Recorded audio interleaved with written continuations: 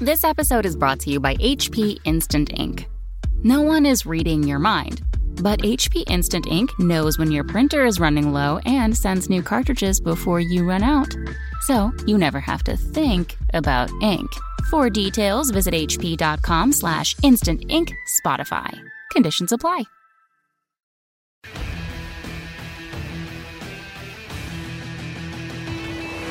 What's up, everybody? Welcome to Signals from the Frontline, every Monday and Friday videocast featuring Reese and Frit. Just kidding. With us is Chris Captain Morgan, the chief librarian of the Forge the Narrative podcast, which is a great podcast. You should definitely check it out if you have, when you're not listening to Signals from the Frontline. Clearly the superior podcast. You know what? I won't say it's the superior podcast, but I will say it's the superior videocast. Yeah, I will say that you win on the video part because we literally have no video right now. And that's how we win. That's how we win, baby. Because low-hanging fruit. Yeah. We'll beat you when you don't compete every time. Yep, that's right. Well, no, Chris, it's great to have you. And happy to be here. We'll talk more about why Chris is here. He's not here just to grace us with his presence on Signals from the Frontline and Tuesday Night Fight, which is going down tomorrow night. We're also going to be working on the ITC documentation. I'm really happy to have you because it's becoming an unwieldy beast. It's like a power fist. It's like a chain fist at this point. Yeah, seriously. You love that extra 2d6 on the pen, but you want to be able to swing an initiative, which ties in to some of our Gathering Storm 3 talk Boom. A little bit later. That's a true professional, folks. Segueing like a champion. So we have a spectacular show for you today. It's going to be a blast. Switching up the adjectives. We are going to talk about all kinds of good stuff. But, of course, the news of the day, Rebuke Guilliman back. Oh, man. Going crazy. But before we dig into that, have to keep the lights on. Brought to you, as always, by FrontlineGaming.org, where you can get your tabletop gaming goodies at up to 25% off, including the Triumvirate of the Primarch, which is selling like crazy to nobody's surprise. Yeah. It's red hot. So if you do want to pick that up from us, you can at 25% off. This is guaranteed to sell out. What will happen is anybody that gets the order after we run through our stock, we will get it to you eventually. It might take a little bit of time, but everybody's going to sell. Like literally everyone is going to sell out of this product. You just can't get away from how awesome this kit is, and just even from a moment in the universe, you're not even looking at like straight up competitiveness, which there is some in this box, but you're looking at what it means for the universe. You have these characters like Robot Guilliman. You have the new Cypher model, which looks sexy as all get. Yeah, it's incredible. He is awesome. And then, who knew who Voldus was, but everybody will know who he is later. Yeah, and we'll talk a little bit about that. We'll try to avoid too many spoilers from the Gathering Storm 3, but we do want to get people excited about it if you're not already. So if you want to pick up that Triumvirate of the Primarch, it comes with Cypher, Voldus, and Guilliman. Please do so. You can send us an order at orders@frontlinegaming.org, or you can call 888-781-5120, and either the PD Popster or the Raw Dog themselves will be happy to take your order over the phone. If you do call in or email in, please bear with us. We are seriously getting overwhelmed right now, as we expected. We are doing our best to keep up with the orders, but it may take a little bit of time for us to get back to you, but we will process your order in the order that they come in. Just bear with us. It's not surprising that you get the first Loyalist Primarch back in the game, especially Guilliman, the poster boy of the poster boys, the Ultramarines. It's no surprise. No, I mean, so far as like actual Ultramarine players, I don't know a whole lot of Ultramarine players personally, except maybe like Carl Tuttle. We got PD Pob over there who is rolling over in his, not grave, he's not dead, but he's rolling over in a fictional grave because he is a fanatic for the Ultramarines. Mm-hmm. He doesn't know like shit about everything else, like in terms of fluff, but he knows everything. So about I should trash talk Robbie G in front of him as much as possible. Please do. I'm all over it. Everybody who watches FDN knows I'm a big Blood Angels fan, so I mean the immediate comeback for everybody is like, oh, well, too bad your Primarch is dead, and I always say it's better to die for the Emperor than to live for yourself. There you go. And you have an interesting theory that Sanguinius has actually been reincarnated in the Sanguinor partially, and then possibly also in Mephiston, Mephiston, however, potato, however you want to say it. Yep. You know, though, Mephiston, I think, kind of resonates with me because the name is obviously drawn from Mephistopheles. Yep. And that's not Mephistopheles, right? So yeah. I think you might have a good argument there. But That's an interesting theory, and maybe we can talk about that a little bit more later. But we'll see. I mean, right now our big blue Papa Smurf is the man of the hour, so we can keep the talk to there too. And we are painting the model right now. Our paint studio guys are getting some paint on it, and we're going to try and present that to you as soon as we can. The model is stupid amazing. Yeah, I want to get my hands on it and just look at all of it. I mean, he did take some cues from the Blood Angels and all the fancy little curly trim and stuff. He's got all over that. I don't know if that's just from the Blood Angels. I'll throw that bone your way. It's either the Blood Angels or the Emperor's Children, so you can kind of ostentatious kings of the world. He's bling to the max. He's wielding the Emperor's sword. He looks incredible. I prefer the Forge World model. I feel like it represents what I think of when I think of Guilliman. Yeah, I mean, like, he's very regal, but the new version where he's got his upgunned armor, thanks to Belisarius' call, and he's wielding the Emperor's sword, he has his helmet on, it's definitely a different look. Like, you feel like this is not Guilliman from 30K, this is 40K Guilliman. Yeah. And I think it's extremely important that they do that.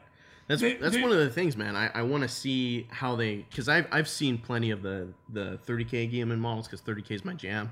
But I want to look at the 40K. I want to see, like, size wise, is he bigger? Like how they're. I mean, his base size is obviously bigger, but it's also a little bit more. I wouldn't say it's more decorative. It's less marbly. Right. But I want to see how they kind of scale up with that, especially when looking at his rules. I think it's critically important for the story, not just for rules. I think it's important for rules to have diversity in gameplay. You want your Guilliman in 30K to be significantly different than he is in 40K. You want it to feel different. They're different. They're different feeling games on the table. Right, and you want that diversity. You want that difference, and I want to see them look, and they should represent the flavor of the character, right? And then that flavor should change from pre to post heresy, and I think it's really important because I think it's pretty clear at this point that we're going to be getting most, if not all, of the Primarchs in 40K as well as 30K. Yep. That they should be different, right? Like with Magnus, it's a dramatic difference. Obviously, he ascends into demonhood. So, like, I think they did a great job. I love that picture where they have, like, Guilliman facing off against Magnus, and, like, they put Guilliman on a box, like on a building, so he can look him in the eye. Yeah. Like, That's great. And the demon Primarchs that ascend, obviously showing the difference in them is easy, right? Yeah. If they do Fulgrim, which please don't make him the snake monster. It could come straight out of the Voyage as a Sinbad or something. Dude, that is such a bad concept. Come on, man. It's like the golden child, like the snake lady that he goes to get advice. Like, it's just not. It's not cool. He's not a Naga. Like, I just hate that. I don't like the Snake Man. You know, like. But I mean I hate everything Slaanesh anyways. So enough. I mean I don't think there's a version of him I would like. So I always like to ask people this question, like, because if you were to turn to chaos, right, and if you were in the fictional 40K universe and you were a bad guy and you decided to follow the Chaos Gods, which one would appeal to you most? I would guess Tzeentch if I was going to guess. If you were going to guess for me, yeah. All right, your first guess is right, except that it's wrong. Is that I would never turn traitor. Well, of course, but, that like, given. But let's say like in the multiverse, you right? were coerced into becoming a follower. I would probably be Tzeentch just because I'm all into psychers and psychic powers, and like my first HQ model was Mephiston, who was a librarian. So that's kind of where. Like, I have probably 12 or 13 painted librarian models right now. Nice. So when you seem like a person that's very cerebral and you like learning and knowledge, so that would have been my guess. I would be Slaanesh all the way. I'd be like, party. No, man, I'm gonna go hang out with the nerds in a silver tower. Yeah, I mean, Tzeentch would be my second choice. Right, like if I wasn't able to like party in the warp with the craziest entities in the galaxy, I'd want to be studying and hanging out with some reasonable people. Because what are your other options? Like. Old Khorne and the old fluff do totally, right? It was like martial prowess and discipline. Yeah. And now it's just like unending anger, which is dumb. Like, I'd be like, okay, I'm sick and tired of being mad all the time. And then Nurgle is just like, I don't want to be sick. I know, it's like, although they are happy. How do you think I left my intestine on the floor over there? Yeah, but then like they're described as being happy in like the garden of Papa Nurgle. But at any rate, it's always a fun question to ask guests. But back to the topic at hand. Guilliman coming back, I think this is incredibly exciting. I think it's really important that they show the journey that these characters have been on, right? Like the new Guilliman, he's different. And this is kind of a good segue to talk about the GW's teasers that they put out. They put out for lack of a better descriptive term, a meme, an image with some text that is pretty. To me, I was like, "Oh crap!" Like it hits you right in the feels. Well, it gives you an indication of how big of a shakeup is coming. Like we've all been guessing, like what's Gaiman gonna do? Like what's he gonna do when he wakes up? And he's like, "Wow, this is a lot different." You know, 10,000 years have gone by, but what's he gonna do? Like, what's gonna happen here? And in the image, he's sitting on a golden throne. It's obviously not the Emperor's throne. No, but the implications I think are pretty clear. The Celestine's putting a halo over his head. She like picked the one off of her backpack and like, like here, you can have this. And he's sitting in the throne. He does not look like a happy man. You've got all of the characters from the previous triumvirate, Call and Greyfax. They're all in attendance to him. He's clearly in charge. You've got all these other characters around him. You know who's not there? Cypher. Cypher. Where's Cypher? Where did he go? Gaiman dick moved Cypher pretty hard. Yeah. But I'm gonna read the quote in the picture because I think it's really telling of what direction they're gonna take this. So it says, "What more do you want from me? I gave everything I had to them. Look what they've made of our dream. This bloated, rotting carcass of an empire is driven not by reason and hope, but by fear, hate, and ignorance. Better that we'd all burn in the fires of Horus's ambitions than live to see this."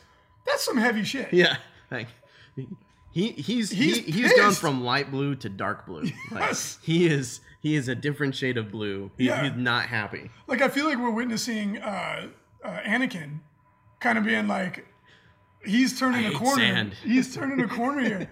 I mean, not in the, he's not a hyper emotional brat, but he's definitely upset. Like he's woken up, and after they were created for this purpose, right? The Primarchs were literally created to unify the galaxy, right? They're the Primarchs' sons, and they're supposed to go forth, conquer the galaxy, but in order to do so, in order to build like a perfect golden empire. You needed that level of commander Yeah. on the field, right? So I mean, these are violent individuals, but their violence was for a purpose, right?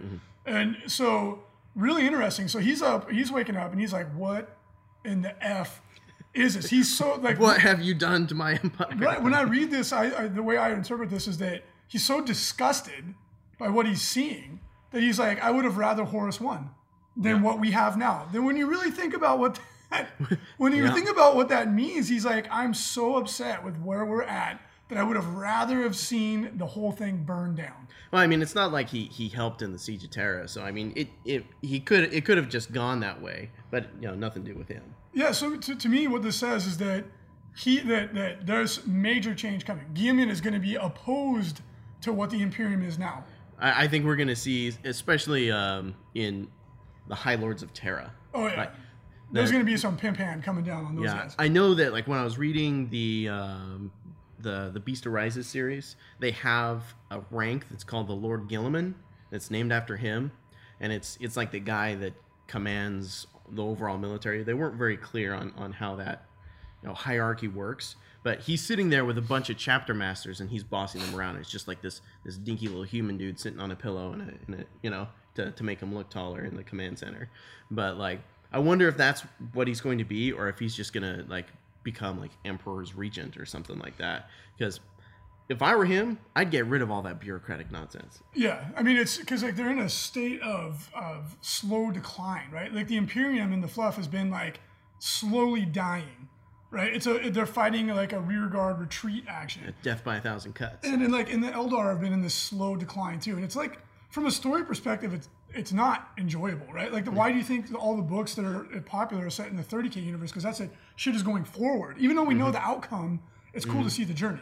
Yeah, like all the Crusade era stuff and like the alien species and the unification wars, like all of that is really cool and interesting stuff because it feels like, oh my gosh, look at this glorious future that we could have. We're going this grand adventure. Yeah. Even during the Horus Heresy, like even though you know how it ends, you're doing this journey and you still have kind of like hope for things, right? And I think now what GW is doing, and I applaud them, like thunderous applause. And it's so funny to see people so upset that things are changing. I'm like, get over it. The fluff is not advanced in like over 20 years. It's been 10 minutes to midnight for 20, 30 years. Let's go, baby. Let's do it. Let's start the new day. Yeah. If you want a game that never advances in the fluff, go play 30K, which is a great game. But like, it's time. right? Like the Eldar have got hope now. Like with the Ynnari, with Iniad. Yeah, we're back, baby. I think that's awesome. That's awesome. Yes, let's move forward. Let's do some cool shit. Like that got me interested in Eldar. I've never been a big Eldar player. I've enjoyed the models. My dad plays Eldar for crying out loud. I mean, it's been fun, but I've never been like, I need to get into this until that happened. And it's purely because the narrative, what it means for the Eldar as a species. It's exciting stuff, right? And it allows us to move forward, and it opens up infinite possibilities. We're not locked in to some sort of immutable fluff like straitjacket, which the lore is fun and it's great, and people, they really absorb it, and it becomes a part of the way that they interact with the game. But it should not dictate what happens, because then you close the doors to creativity. Yep. So now we're moving forward. I can't wait to see what Gaiman does. Is he going to like take over? Is he going to go like kill the High Lords of Terra and be like, you guys suck, you failed, I'm in charge? Are they going to kill? Crossed. Are they going to kill the Emperor? Is Cypher going to kill the Emperor? You've read Gathering Storm 3, so you already kind of know the answer. Well, maybe to that question, and we won't spoil it, but it's really exciting stuff. There's over 90 pages of just story before you even get to a single rule. Like they go through his entire journey from the when he wakes up and from where he goes to the throne room and the whole journey there. Everybody that he meets around there, and like I haven't read every word for word. Fortunate, of course. We did an episode that came out last Saturday where we went over a bunch of the rules for the different characters, because we, as a team, we review that stuff together. So I'm just very excited to get down to the nitty gritty word for word. But we hit on a bunch of the story elements in the pre-show that just had me going like, oh my gosh, I need this. Like, this is exactly what we've been waiting for. Yeah. So I agree 100%. Can't wait to see what happens, but it's going to be a lot of fun. And I think that this is clearly indicating a major shift in the universe, which I think would probably lead into some sort of a big change, possibly in 8th edition. I think that looking at the pattern established by Age of Sigmar, that's not a big leap in deductive reasoning to draw that conclusion.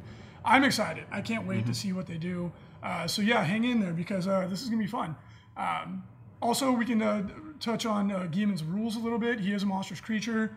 He does wield a D-Slanger sword. Yep. It's the Emperor's sword. On a 6, it does D wounds. yeah, if you roll a 6 to hit, Yeah. it does D wounds. Yeah, so if you can re-roll his hits, which is really easy to do, he's going to be murdering shit. The big problem, of course, being that he is a monstrous creature. He cannot join a unit. And with the amount of high caliber firepower that we have out there in the game right now, he would be pretty easy to kill. Despite being tough, a grav unit could probably smoke him in one shot, one volley. I feel like maybe one volley would be stretching it, but and he also has that on a 4-up, he can come back. Right. So there is some thread there. I do think that there's play in there for Guilliman, especially for Ultramarines players and the things that he can do, because he gives them like an extra set of combat doctrines. Yes. And so your army's in between linked pretty much the whole game. Yeah, and he's got all of the warlord traits on the command table, so all of his run moves and charge moves are increased by when he's fleet. So he's got a little bit of mobility on his own. I think like one of the tactics we were talking about on our show is just sling him forward with magnetokinesis. That's a free 18-inch move. Turn 1, you just throw him up on your enemy's backfield and say, deal with this. I think that the conclusion everyone's going to draw is that he needs psychic support to operate in the competitive meta. He's going to need psychic support. Right now, yeah. In casual play, he's going to be exactly what he is in the fluff. Mm-hmm. In competitive play, where you're facing drop grav with ignores cover, or even just like a high-powered shooting army, you might struggle. A Death Star, he actually will be quite good against a Death Star if you send him in. That's the precision strikes, because you send him in with a chaff unit, and then you put him base to base with the model you want him on, and he will rock them, because he'll cut through all their defenses. Well, and even beyond that, you have his precision strikes ability means that on a to hit of 6, he gets to place that D exactly where he wants it in the entire unit. So you snipe out the guy who's got invisibility. You snipe out the guy who's got warp time. Or you snipe out the guy that's giving you the feel no pain. And you know what? You may not know this about me. I really don't like Death Stars. what is this? I'm pretty reticent All right, to I'm talk leaving. about it. Yeah, I'm just kidding. I'm pretty shy about sharing my feelings on this. But if he can come in and help neuter some of these Death Stars, which again, I would never demonize somebody for playing them. Like we talked about this off air. I understand why people play them, and even though I kind of present this like I never put someone down for actually playing them, but I do think that they are bad for the game, and I've seen that supported so frequently with outside of an ultra competitive meta where both players are basically expert players. It's extremely unenjoyable for the other player. And if you could bring some balance to the Force with Guilliman, that would be such poetic justice, and I would be very happy to see that. Yeah, I mean, and it is rough when you feel like the only way that I can make this work is by allying a bunch of these characters to make this one unit that I really want to play work. Like, you see that happen with Sanguinary Guard all the time. And like Thunderhammer, Stormshield, Terminators all the time. I get it.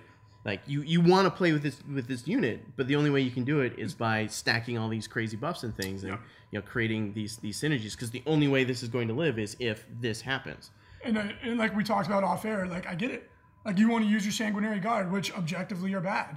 You want to use your Terminators, which are objectively are bad. But if you stack them in and turn it into a Death Star now, you can make it work. So, like I said, I would never put somebody down for doing it.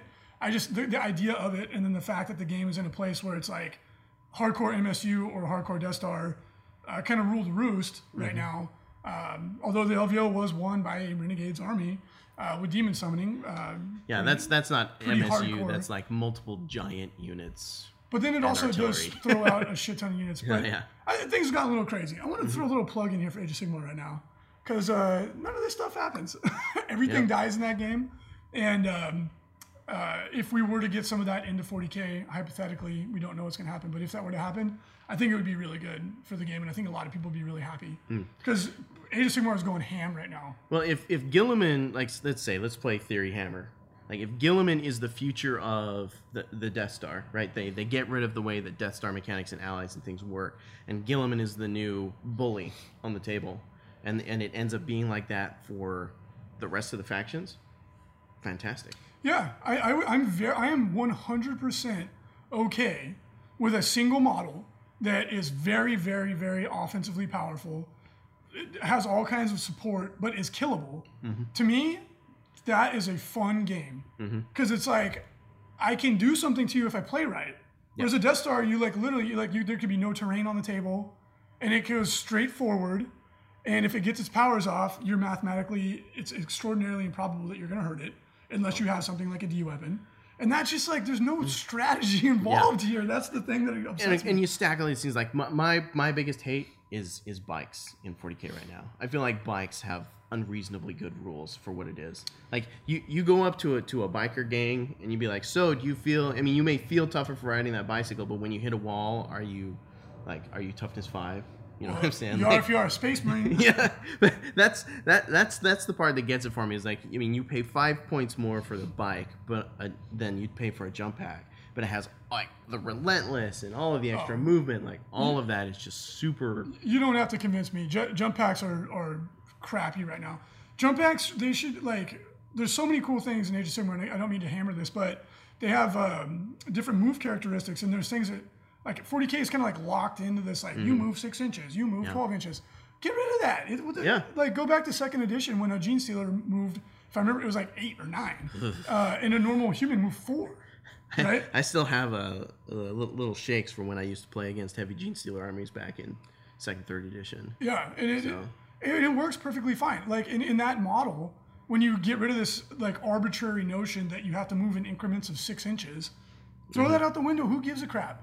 Like, make jump packs move 18 inches or 16 or 14 inches, and now they have something that makes them cool and good. Like, think about let them re-roll their charge distances too. I mean, it's like all the time. Who cares? All the time. They hit like a wet noodle anyway. Who cares? But if they moved 18 inches, now they have a purpose. Like, think how good that is. An assault unit that moves 18 inches has a re-roll charge. Maybe they don't hit super hard, but they go hunt down those little MSU squads. Now they have a purpose, and now there's a reason to take them over a jump or a bike, which is clearly superior in every conceivable way.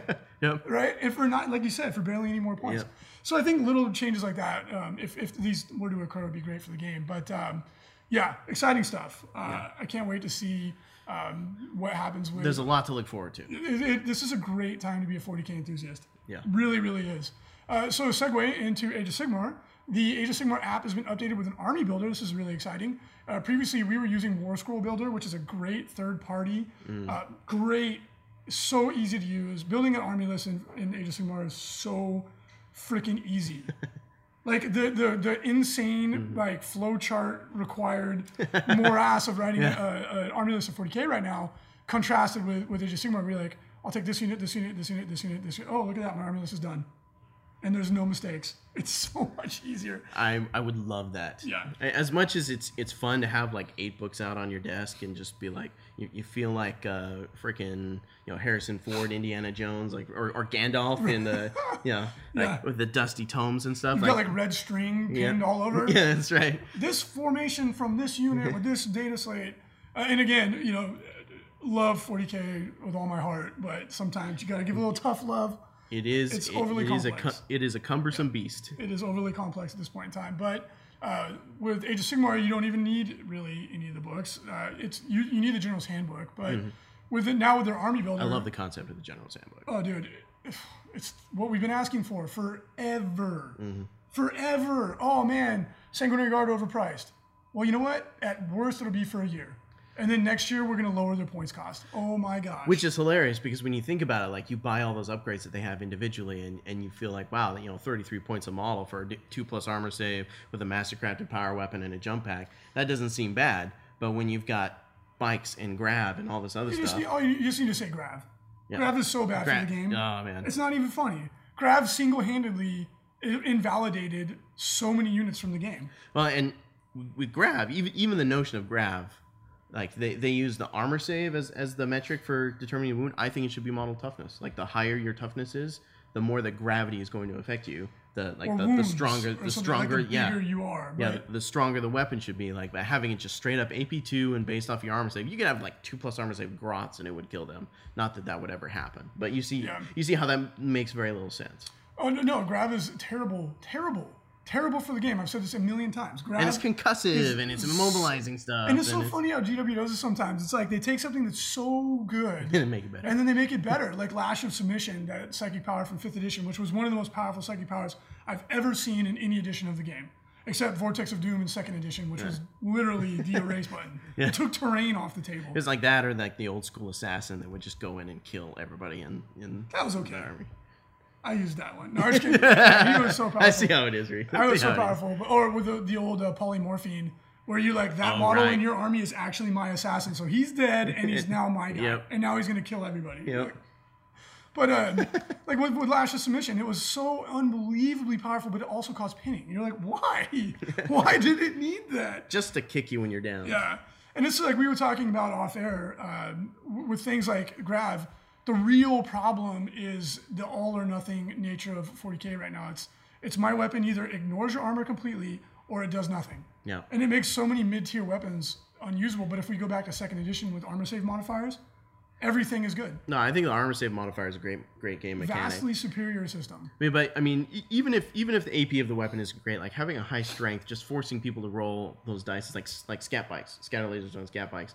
All of the strength 6 shooting, like you can have a unit of 5 Terminators. Like I've run Orbital Intervention several times, but all it takes is like one bad roll where you have like 3 ones, and then you've lost like 150 points. That's another point that I've been hammering for years and years and years is Terminator should have 2 wounds. Like think about like Paladins, but not as expensive. Right, and Paladins should have 3 wounds. Right. Like if you gave Terminators an extra wound, it would give them a layer of defense against chaff. Like you were talking about, like some grots shoot you with their grot blasters, and you roll 3 ones, and you're like, oh. All right. Well, I lost 1 dude now instead of 3. Instead of 3, instead of having the squad utterly neutered. So I think that there's a couple things like that. But anyway, we're wish listing at this point. But if you do want to check out Age of Sigmar, download the app. It's free. It has all the war scrolls in the game, so you can look at the rules for any unit, and it has most of the battalions, if I remember correctly. Now the army builder, I haven't had a chance to try it out, but that's pretty cool. Yep. Like you don't have to lug around all the books. I mean, I haven't pulled the trigger on Age of Sigmar yet. I've done a few demos and things. I really enjoy playing the game. I just haven't found that army that fits me quite yet. I was kind of digging on Fire Slayers for a little bit, but I kind of wanted to wait and see what was coming. Well, in the new General's Handbook coming out, if you're a Fire Slayer player, you're gonna be pretty happy. You're gonna be pretty happy. Right. So yeah, make sure to check that out if you are interested in Age of Sigmar. It's free. That's not always the case with Games Workshop, so make sure to check that out. Also, if you want to come to the Bay Area Open, we are almost sold out. If I remember correctly, there's only 30 tickets left, and that went really quick. This is going to be the fastest sellout we've ever had for the BAO. Only about 30 tickets left, and that's not many. This is big. There's not a whole lot. No, this is the biggest West Coast major event. Generates a ton of ITC points. Come on out and have fun. It's a great event. 7th year of it. It's nuts. But make sure to jump and get those tickets because this is going to sell out. I will be shocked if we are not sold out by Friday. Yeah, I would be pretty surprised myself. And even just looking at how fast the LVO sold out. Yeah, I mean, that was nuts. I mean, the community. There's a lot of people like in the Washington and Oregon area that like to come down for that. You know, even Idaho. Like there's a group of guys that came down for Gladiator Games. That was my event down in Utah. That like to travel around for that. Like BAO is going to be hot. It's a great event, and it's what started everything for Frontline Gaming, as we always say. So it's got a special place in our heart. It's the primogenitor event. It is the primogenitor. It is the paterfamilias of Frontline Gaming. But make sure to grab those tickets, please, or you will miss out. Also, we are still accepting applications for the in-house studio paint position. That means you will be working here at Frontline Gaming in the HQ with the rest of us. It's a pretty amazing work environment, if I do say so myself. A little messy right now because we got product coming out of our ears, but we did just expand. We now have a 4,000 square foot facility. Thank goodness, because we were running out of space. But we do have a paint studio. It's very nice. You have your own desk. You sit down, come and work with the rest of the team. And we have a space for one, possibly two. We are looking for someone that is local in the San Diego area. If you are willing to relocate, that's a big deal. So we want to. It is a big move, and we would prefer not to do that. If you are dead set on it and you are willing to take that risk, we want to make sure that you understand fully what is involved in this, because San Diego, it's not as expensive as the rest of California, but it's not cheap. And if you're going to be a professional studio painter, you need to understand what it takes. Yeah. You are a professional. You're not goofing off. You sit down and you get your job done, and if you do, you make a really good income. But a lot of people lack that discipline, so we're a little hesitant to have someone move across the country and then, oh crap! Like you gotta be committed. You are a commissioned painter. You understand. Yeah. Like you can't goof off. Like you must be serious about it. It is a job. It's a keep real your job. commitments. Yeah. I mean, you can have a flexible schedule and all that. Like if you're a night owl, fine. You're a night owl, whatever. But your loyalty is to the company, and the company's loyalty is to the clients, and you must meet those deadlines, or you're going to lose people's respect. Or you're going to lose your job, right? So that's why we're a little hesitant to have someone come out, because there's no room for error. Like you said, if you can't keep up with the pace, which again, it's not impossible. Like if you're dedicated, anyone can do it if they're dedicated. Yep. But that's the only reason we're hesitant to have someone move here for the job, because without seeing how they work, we don't want them to go all in and then go, oh crap, this isn't for me, and then you would feel really bad. And in terms of work environment, I mean, I had a tour of the facility. I've been working here this morning, doing some of the usability improvements on the ITC FAQ to try and help make it more readable for people. And just being in here, and it's a good environment for someone who's into this kind of thing, I feel. And so if I have very strong confidence that if you're the dedicated type of person, that you meet your deadlines, you meet your commitments, you're willing to put in the work, that you could be successful. Yeah, absolutely. And I wasn't trying to scare anybody. I just want to be realistic. Yeah. And thank you for the kind words. It's a supportive environment. And bring the hammer down. Yeah. I just want to set realistic expectations. Like the guys that are with us have been with us for a long time, and they're committed. They make good money. And you have a living wage, and you have a good lifestyle, and you get to play with toys all day. But I just want to gaming make sure, full time. Like isn't that the dream, right? Yeah, exactly. I don't know how many friends have told me that, oh man, I wish that I could just do this all the time and support my family and all that other stuff. So and you can.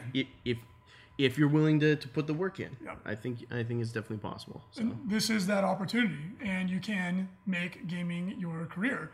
But we see people burn out in painting all the time, and it's because they don't understand that it is a job. Yep. You sit your butt down and you get your job done, and if you do, everything's great. If you don't, it's not. And be ready to not do as much on your own projects. Oh, I know. That's the hard part. Yeah. It's like painting all this cool stuff for other people. You're like, but I want to play with that. Yeah. Now you're like, okay, now I don't want to paint my own It's stuff. like, I need a break from painting. Yeah. So again, not trying to scare anybody off. This is an incredible opportunity, and it is a very supportive environment. We will teach you. What we're looking for more than advanced level painting and hobbying skills, because we can teach you that.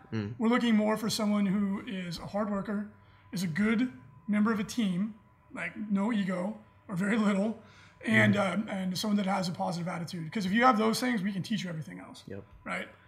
Those are the most important things for working as a part of a team, because everyone here is very positive. So. Yeah, I mean, honestly, I feel like you don't even have to have a creative brain to be a successful painter. It's a skill. Because once you understand the equation, like how it works, this color or this layer on top of this layer, the sequence of events, Absolutely. you can master colors. You can get color theory down. So it's a technical skill. You're a skilled craftsman, right? You're also an artist, but when you do it professionally, you're a skilled craftsman. Think of yourself as like a carpenter, not as Da Vinci.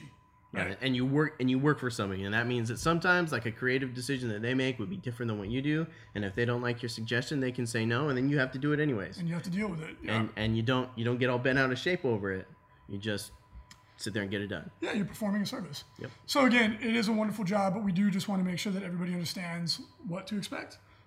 So we will be going through all those applications. Thank you to everybody that's submitted one. We really appreciate and are flattered by your interest. And Jason will be getting to you this week. Awesome. We have some new releases from Privateer Press for the month of March. We have Captain Allison Jakes, a Signar Warcaster. This is a new Warcaster. I'm not a Privateer Press expert. I do like the game a lot. I haven't played in a while, but I think this is a brand new Signar Warcaster. I'm going to defer to your judgment on that. I don't play with felt games. So as much as that was a kidney shot.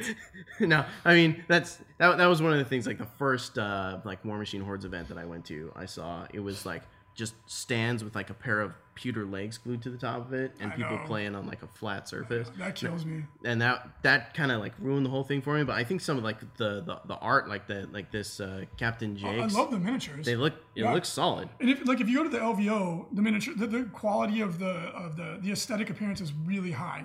But when you go to a lot of War Machine like RTTs, it is a travesty, man. Yeah. It's like you're like, what happened to this thing? It was like Cheetos like crumpled up on the felt. There's Coca-Cola stain. The miniatures aren't painted. A lot of times they're not even assembled. You're like, what is this? Is like hard. This hurts my eyes. Is this a miniatures game or is it a card game? Yeah, it's like you might as well. You seriously should just play with chits on a piece of paper. Yep. Like it would look better, like an old Avalon Hill war game from the 80s. But when War Machine is done right, it looks amazing. But very frequently, it's not, and that hurts me because these miniatures are great. Like the Brickhouse Signar Heavy Warjack, I really love this miniature. And then lastly, this one was really just intriguing. Wants to give you a high five. He's like, "What's up, bro?" Yeah. I think he looks cool. I like the cartoony aesthetic of War Machine. I really like it. Obviously, clearly heavily influenced by World of Warcraft. Naturally, yeah. But then this one was really intriguing to me because my favorite Warcaster, Warcaster in the game is Alistair Kane. He's the double flintlock pistol. So he's the Cypher of Flintlock. Yeah, totally. Right. And his story's cool. He's kind of like Han Solo kind of dude. Oh yeah. But apparently now, because the story has progressed, they do have an advancing storyline, which I think is very cool. The Signar has gotten taken over by the former king's evil brother, like killed him or deposed, exiled him, put him in exile, which is better for plot reasons because he can come back later. And apparently now Signar is all screwed up and they were kind of the good guys. Yep. So Kane has gone rogue. He's now a mercenary warcaster. I play mercenary, so I'm like, oh wow, my favorite character. I could use him now. And he's come on in. And it's cool because he's a Warcaster unit, which you've only seen this very rarely with like Baba Yaga and Scrapjack. So I think this is really cool. I might have to pick these up and play again. I haven't played in quite some time, but the miniature is awesome. I mean, he looks sufficiently like cool. Angry and cool, and he's got all of those little bells and whistles that, I mean, just from a model design perspective, I mean, I painted a lot of Infinity lately. Yeah. As part of the commissions that I was doing, and I can definitely respect like the good attention that people give to these models. Like I think that these look pretty good. Well, how long do you think it takes for him to get dressed? Oh man, There's so many belts well, and straps. I don't know. Do you divide it over like the week where he never takes it off, or like? Because I would imagine it probably takes him a few hours to get dressed, and then he just keeps it on for a week. Maybe his pants, maybe all the belts and stuff are attached. He's got to his kind of pants. like I don't know how fast his beard grows. He's got the 5 o'clock shadow. Well, that shows you that he's a manly man. Yep. Right. That's the. I thought it was the cleft chin and the consternated expression. And the strong jawline. That tells you that's a man's man. Maybe that's why I'm curiously attracted to the model. Also, we actually got a chance to do a little bit of hobbying this weekend, which is really rare for us. We were working all weekend, but then on Sunday, we just halfway through the day, we're like, you know what, let's take a break. You gotta do that sometimes. You definitely do. And played a couple games of Age of Sigmar. I'm getting ready for Adepticon. I'm going to play Age of Sigmar at Adepticon. My Free Peoples. Yeah, I've got a picture here. It's a crappy picture. I apologize. I took it with my cell phone. But those are my Free Peoples. They're well underway. Played against Brandon's Death Army. 2 games. And that's one of the things I love about the game. We played 2 games in like 2.5 hours. Like that's awesome. Boom, boom. Yeah. And, that is one of the big things that people complain about in 40K is just games take forever. And they don't finish naturally sometimes. Like, and you do not get that problem in Age of Sigmar. Nope. The game's super quick. Brandon's Death Army is so nasty. Like, we play pretty hardcore armies, and the army that I'm thinking about taking to Adepticon, the first game I screwed up, and he smashed my face. Second game, I ended up actually tabling him, and he's using Nagash, who is so brutal, and a zombie dragon, or a vampire lord on a zombie dragon. And zombies in that game are, I think, the best troop in the game. They're stupidly good. Well, isn't that like true for zombies pretty much everywhere? Well, like in 40K, when you use zombies, they're not actually very good. Like they don't kill stuff, anything, but they don't die easily either. And there's tons of them. And Renegade zombies are arguably one of the best troops in the game because they're so cheap and they're fearless. But they don't really do anything. Zombies in Age of Sigmar will actually kick your ass. Like, they're good. And as they kill you, your guys on a 6 turn into a zombie. And then they regenerate D6 zombies every turn. So, like, the unit just, you're like, ah! You're like, you want to finish those guys in one fell swoop, is what you're saying. But it's a 50-man starting unit, so it's pretty tough to do. Pretty tough. I can see that being difficult. Yeah. But I really am enjoying my Free People's Army. I'll post my list in an article probably on Wednesday. I think there's a lot of people that have been asking me what I'm using. They're really, really good. So, really like... good. When Free Peoples get an update, will they be 4 Peoples after that? Ooh, not 1, 2, free. They're the Free People because they are free and proud, baby. Oh, okay. You know what I'm saying? They're making Azrael Let your great free again. flag fly. There you go. We also got some Conflict 47 models put together and based. I got my Soviet infantry. Really, their paint scheme is so simple. Of zombies. Oh yeah, and Brandon, our lead artist in the paint studio, got his Nazi zombies. The Toten Corps. Toten Corps. The Dead Corps. And that's like Marine Corps, not like... yeah. Toten being like dead. Dead.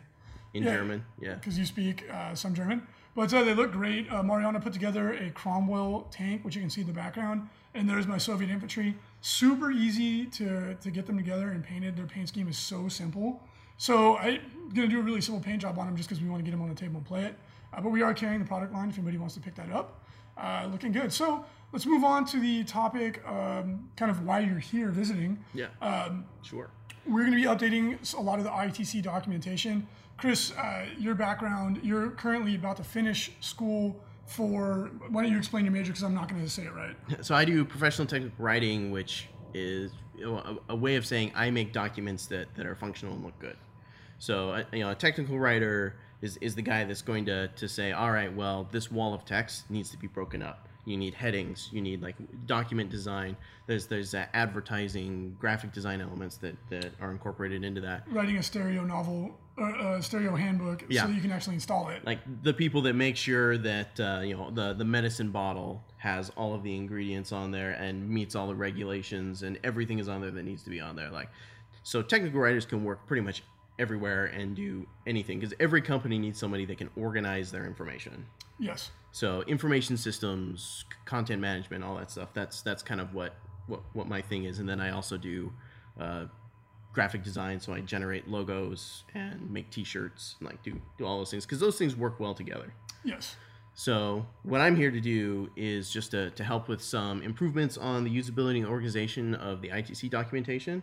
So the biggest thing is just going through and formatting a bunch of the ITC FAQ to make it more navigatable for people, so that there's a table of contents right now that's existing on the left.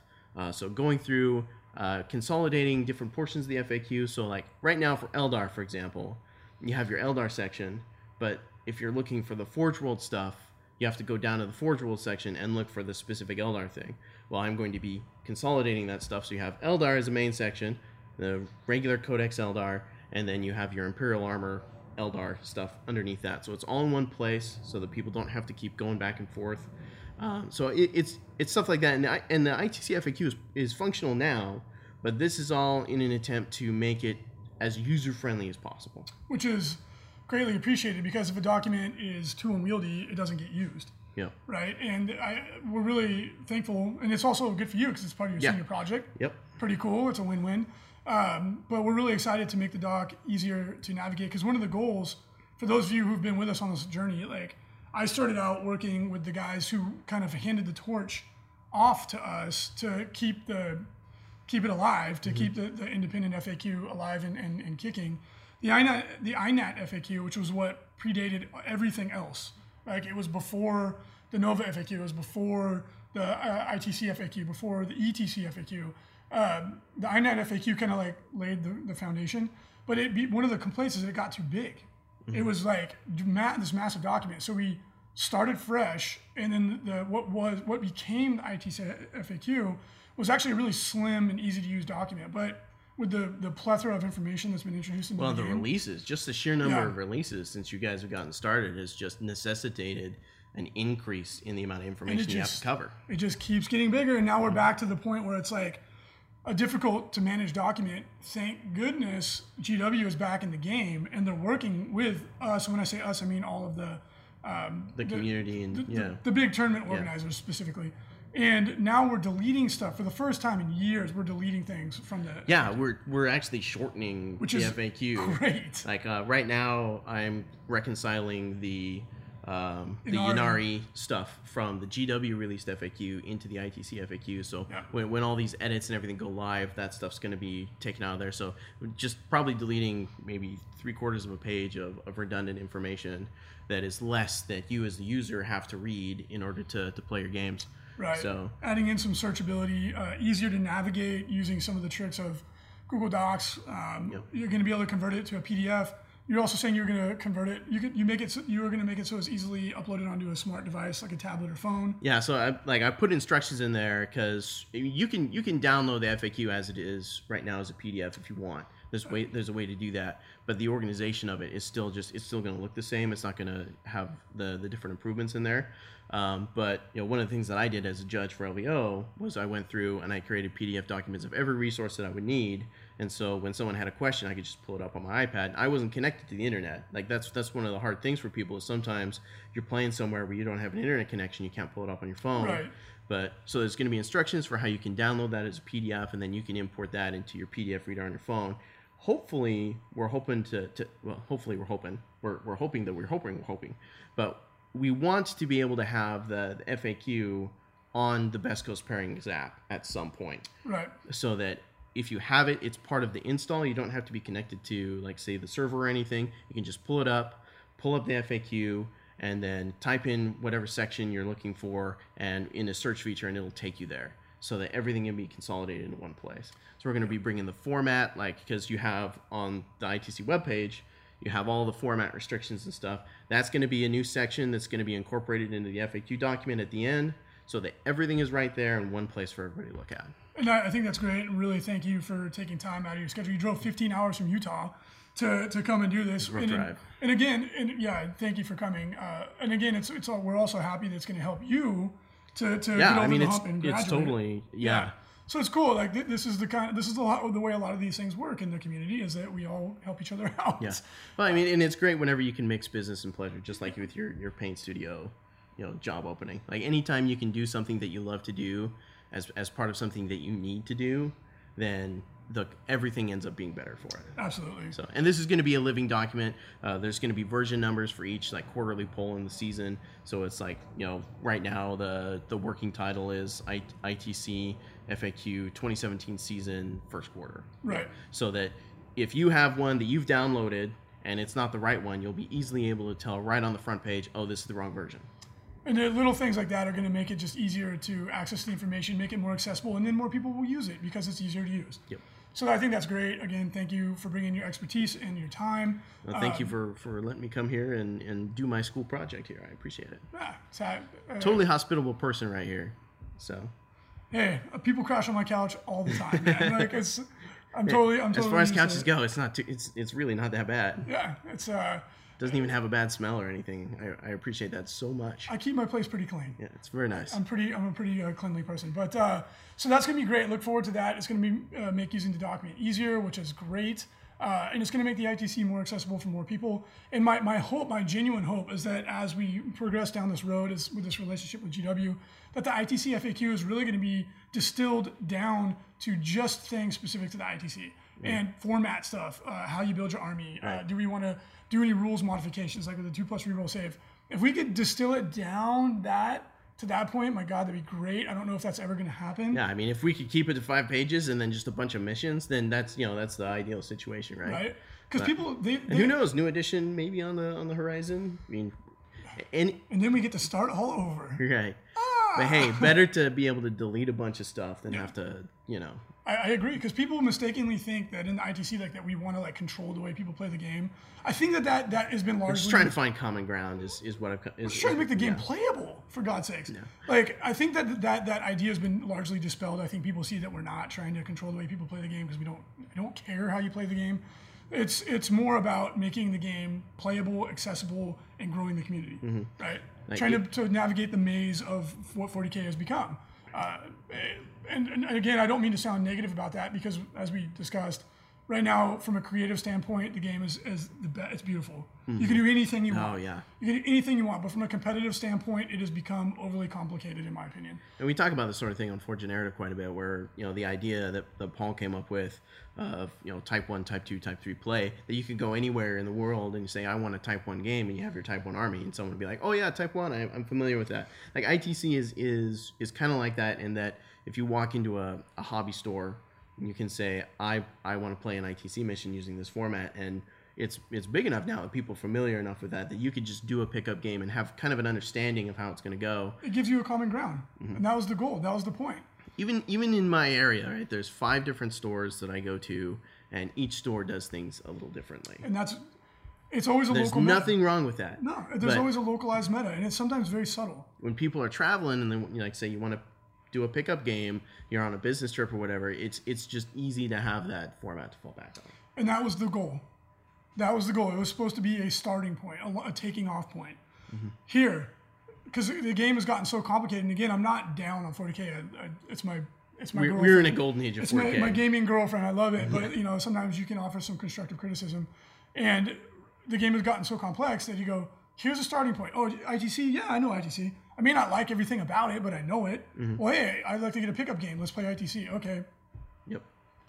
It just gives you a starting point. In Europe, the ETC format's very similar, although ITC is becoming more and more popular in Europe too. So that's going to be great. Look forward to that. Also, make sure to go out and go get some ITC points this weekend. We have a ton of events coming up.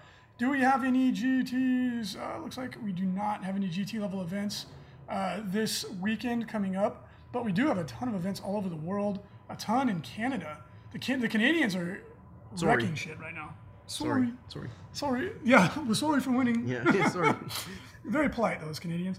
I love Canadian people. It's a great country. Spent a lot of time up there, actually. So we also have a recently completed commission. It's an Eldar Wraith Knight, if you want to scroll down there, my friend. And this came out of nice and red. Sexy. Sexy. It's only 2 colors.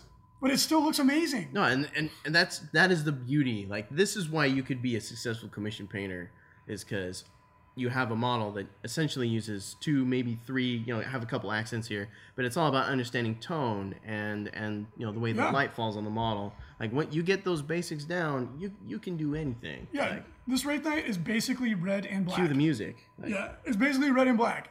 but it looks amazing. And there's so much depth to both the red and the black color that it feels like it's a very colorful model, but it's not. And that's it looks great. The studio did such a good job on this one.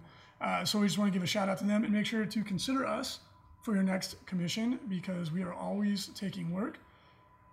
Chris, it's been a pleasure. Let's jump over to Twitch and see if anybody has any questions for us. Awesome.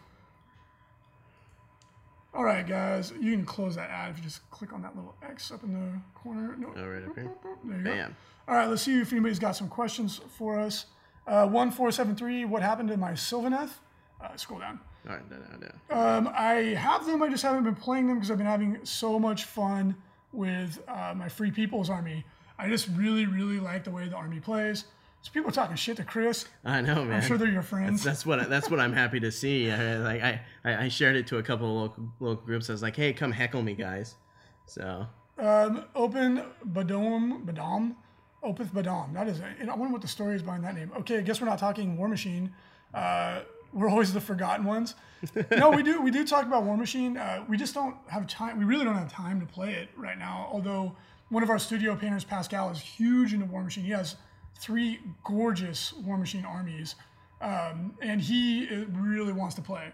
And he got Frankie playing again. So if you have any questions or comments about War Machine, we do have a staff writer, Big Vic, that specializes in War Machine. So if you have any questions, feel free to shoot them our way. Algerdus Vritus, blah, blah, blah. Can you scroll up a little bit? Have you heard about the Sisters of Silence Chiron transport from Horus Heresy 7? It's the best assault vehicle in the game. Half the cost of a Land Raider, fast skimmer with stealth.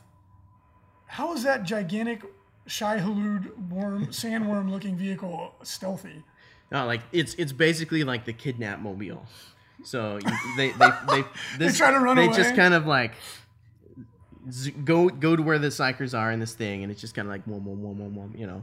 And then they have these little containers. The sisters pop out, grab the psyker, chuck them in the pod, and then off they go. Off they go to be sacrificed to the Emperor. Yep. It's a good story. Yeah, it's a heartwarming story. Yeah, that's a tale of sadness and despair. Yeah. And death. Yeah. DOS Beats, will I be cosplaying Free People at Adepticon? Yeah, I already got my cod piece. I got my pantaloons. I got some yoga pants that I'm going to dye in yellow and black. I got a super big cod piece. I don't know how to feel about this, right? I got a floppy hat with a feather that's this big. And I've got poofy sleeves on my jacket. It's freaking awesome. I'm ready. I'm ready. I'm going to grow my mustache out. I'm going to knock out one of my teeth. It's going to look good. Do you have time to hear the words of the mini-armed emperor? I'm not into that kind of heresy. It's a little bit too Japanese for me. From the cult. Yeah, cult mech. Gene Stealer cult, yeah. Primarch, Sefarius, Reese, Inari are crazy. Have you played against them yet? I have witnessed some fun 2-game ending craziness. I've never considered something in the stream, but the faction should perhaps be banned. I have not had a chance to play against them yet. So my opinion is very limited on the Inari. We do have members of our team that are playtesting it. And they're going to be feeding us some reports. Banning a faction is always that's Exterminatus level extreme.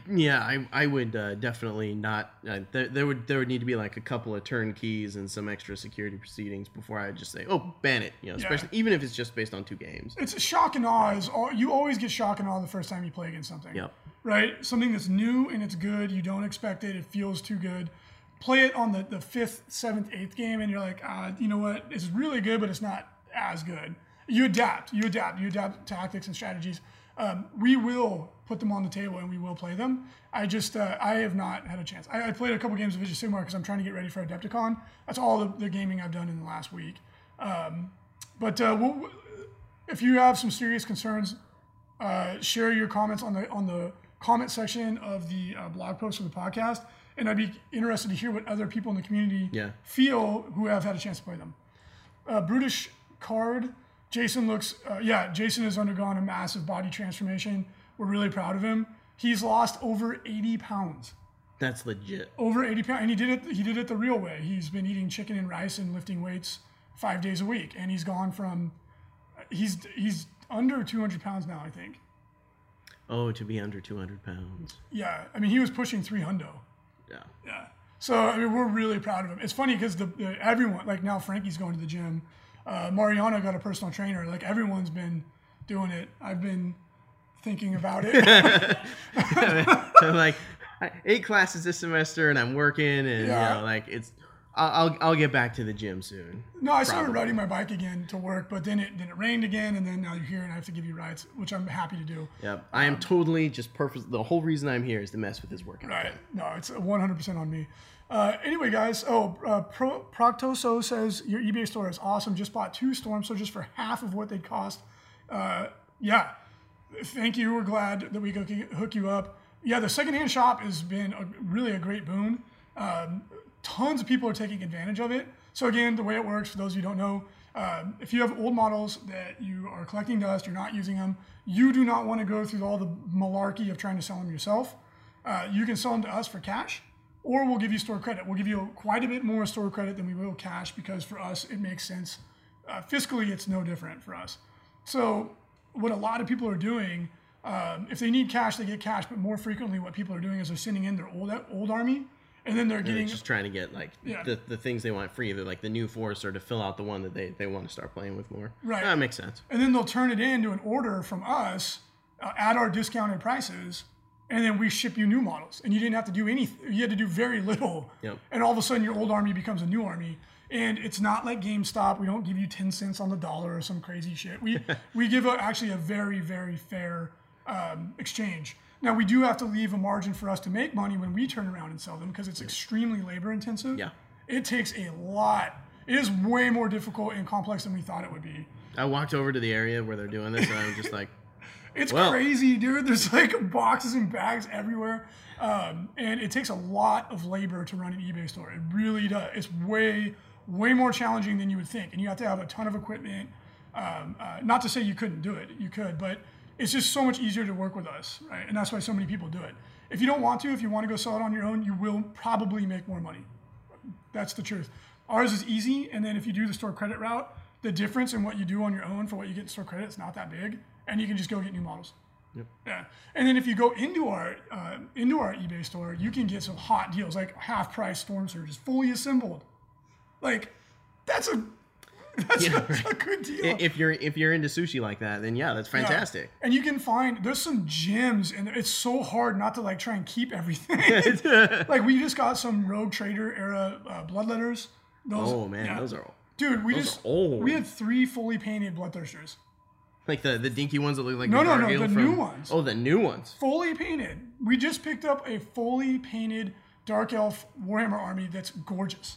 That'll be going up in the store soon. So there's some real gems. There's some real gems in there. Like models that you haven't seen. We have Rogue Trader era Space Marines, Astra Militarum from back then. We had the original Necrons. We just got Oh man, those like the little flying chair with like Yeah.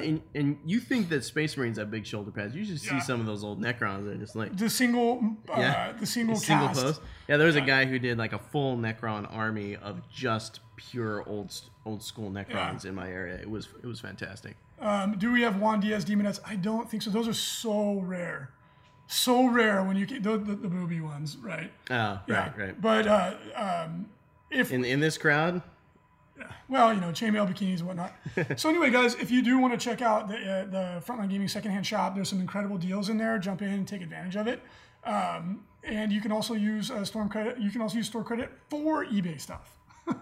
So because some of the people that write for us, we give them store credit in exchange for them writing. If anybody's interested, feel free to email me at contact@frontlinegaming.org, and they sometimes use that to get secondhand stuff. yeah. So Did you want to talk about any of the GS3 stuff, the Gathering Storm 3 stuff, or you know what? Let's table that. I'll let you talk about it, but let's not spoil it for anybody. No, I'm not gonna spoil the story for anybody. But I mean, we talked about Voldus a little bit earlier. It's the guy that nobody knows, but the guy that everybody's gonna know. The Grandmaster Voldus of the Grey Knights. Yep, one of the new Triumvirate models. The comment I made about swinging an initiative. Well, I mean, what this guy has is he has a Strength 8 Demon Hammer without the unwieldy special rule. That's pretty good. He's a level 3 psyker. That's also pretty good. He gets a free extra power from the Sanctic Demonology tree. Not bad. So he's got a lot of stuff. In terms of like the price, how priced he is, I think he's maybe 10 points shy of fairly priced. He's really good though. I think that he's gonna wreck some faces. You put him in with a guy, Hammerhand. All of a sudden, you've got Initiative 5. This guy's swinging at Strength 10 with his demon strength, Force Weapon Demon Hammer. That's pretty good. An instant death, AP2, Initiative, Strength 10 weapon. It's not bad. I mean, ally him with some Blood Angels and throw Quickening on him, and then you get D3 extra initiative and attacks. It's not bad. So yeah, there's some cool stuff with that. I mean, of course, Guilliman's rules are all out everywhere right now. But in terms of the story, where you see it going, just keep an eye out for what Reese mentioned earlier. That Guilliman does a dick move to Cypher. It is. It's pretty exciting stuff, though. Yeah. I don't want to spoil it because no one else really has access to the book, so we'll leave it at that. And then next week we'll talk about. We'll go into some depth. Unfortunately, you won't be with us, but Chris, thank you for coming on the show. Happy to be here. Pleasure to have you, and make sure to check out Forge the Narrative, which is a great podcast. I've been a guest on it many times. Yeah, we love having Reese on there. And we sponsor you. The FLG Mats are a sponsor of Forge the Narrative, which is finishing moves. Yeah, really excited to make that partnership. But everybody, thank you for joining us for episode 512 of Signals from the Frontline. We hope you enjoyed it. Please make sure to take advantage of the special on Guilliman. Again, guaranteed to sell out. There will be a delay, but you will get it at the best possible price. It's 25% off MSRP. And if you want to go to the Bay Area Open, grab your tickets because we are about to sell out. Thank you, and we will talk to you on Wednesday with the Ninth Realm. For the Emperor, guys. There you go.